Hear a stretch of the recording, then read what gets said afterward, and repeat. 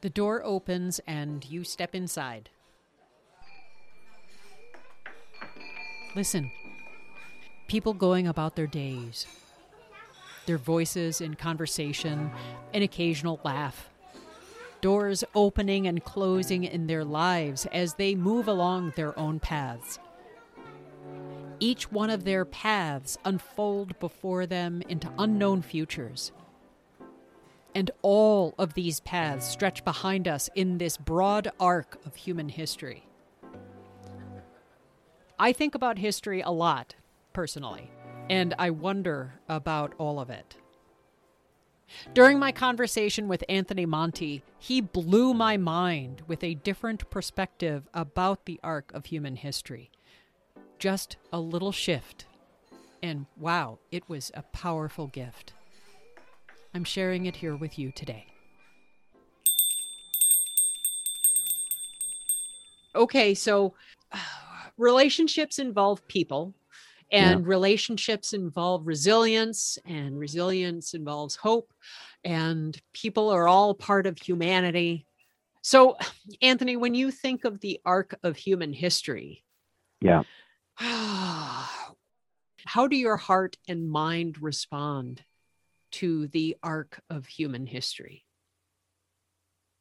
Well, I think that we all have an awful lot to learn about ourselves and other people, about acceptance and absolutely, and responsibility is at the top of my list, because without responsibility, what actually do you have, if not responsible? Oh, yeah. And doing the right thing for the greater good, like we chatted about. We all want to believe that everyone is inherently good, but if, we are a person who wants to, leave that up to other people as their job, then we'll never receive the joy of receiving something for nothing. You know what I mean? Like, I mean, you certainly want to put something out there, something good, but because it's good, but expecting things back. I mean, that's where things can become sour. And I think that's where I think that we have an awful lot to learn. You know what I mean? We have unlimited capacity to put whatever out there, like we just unlimited, you know what I mean? But very few people tackle or access that, whatever, that node in their brain that just constantly is creating whatever good feeling. And I think that's the difference between things like happiness and joy. I think joy is a perpetual force and emotion, where happiness, you couldn't possibly be happy all the time, because if something bad happens, then you're not going to be happy. You know what I mean? It's supposed to go up and down, but joy, I think, is what brings a person back to, their square one of who they are, their, who they are authentically, you know what I mean? Yeah. Like I said, history is meant to be learned by and not repeated in terrible ways, because we want to know, because it's the same thing. It's like, you don't bullshit yourself. If you're a person who understands even your own history, then you don't want to be repeating bad habits, obviously. And but overall, I think we have a lot to learn. We have a great deal to learn, just by observation, by reading, by thinking, by writing, by talking about things, having difficult conversations with patience, understanding, because otherwise we're people just waiting to speak rather than actually deeply listening and deeply regarding other people's word as just as important as ours. And it takes patience, but I think that's one thing that a lot of us lack periodically, because we get caught up in moments, and which is fine. But I mean, I think that's part of the development of ourselves. That's why we continue to go on long journeys and short journeys and use hope and resilience, because you got to be constantly evolving everything about yourself, even in the tiniest of ways. I think, bottom line is, man, pay attention, because if you're not, somebody else is going to be in some way, and you don't want to feel left behind by progress. Like, pay attention to your progress, I guess. You know what I mean? Yeah. Because Because if you don't, how else do you measure anything? How else do you measure hope if you're not looking at progress? How could you measure resilience, or how could you measure whatever value you have if you don't see the progress of anything that you start. Like, you have to have a way to measure things, either metaphorically or physically by distance. If you're a runner, that's how you measure your progress, by time and space. And if you're a thinker, you measure progress by how you evolved past an idea to a hypothesis, to a theory, to a proven law of physics, or whatever it is. You know what I mean? You have to take into account all the ingredients that make up an idea and brings it to fruition, whether it's the idea of how you should be behaving, or how you feel your responsibilities have changed over the course of your life. Because when you're a 5-year-old, your only responsibility is to run around the house and screaming and learn how to tie your shoe. You know what I mean? But as you get older, and as you use hope and resilience and understand who you are, you start to gain knowledge, you start to develop intelligence, and you remember, 2 years ago, I was running my skateboard on here and I fell. I don't think I'm going to, like, that's wisdom. Like, don't go down that road, go down, don't jump over there. It's little tiny things that you can even say as a kid to a younger kid, like, as wisdom. You've got to pay it forward. You know what I mean? Paying forward requires you to look back, because let's say you're in we're in New England. There's a lot of Dunkin' Donuts. People are like, hey, I paid it forward, but you got to look back to see if there's somebody behind you to pay it forward too. You know what I mean? Exactly. Otherwise, you're paying for nothing. You know what I mean? Which is fine. Throw it in the tip jar. But I gotta say, of the palette of possibilities when looking at the arc of human history, I had not considered that the arc of human history is learning. Oh my God, that never occurred to me. And yet I rely on the arc of human history in those moments when despair grips me the tightest. When I am in my darkest night of the soul, I look at the arc of human history to inspire me, because people who were in the darkest chapters still believed that the stars would shine at night. They still believed that there would be nobility in humanity.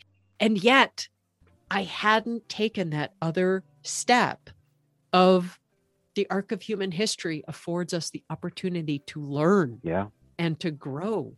That is so cool. One small step for a man, one large step, one huge step for mankind, is the learning. Yeah. So.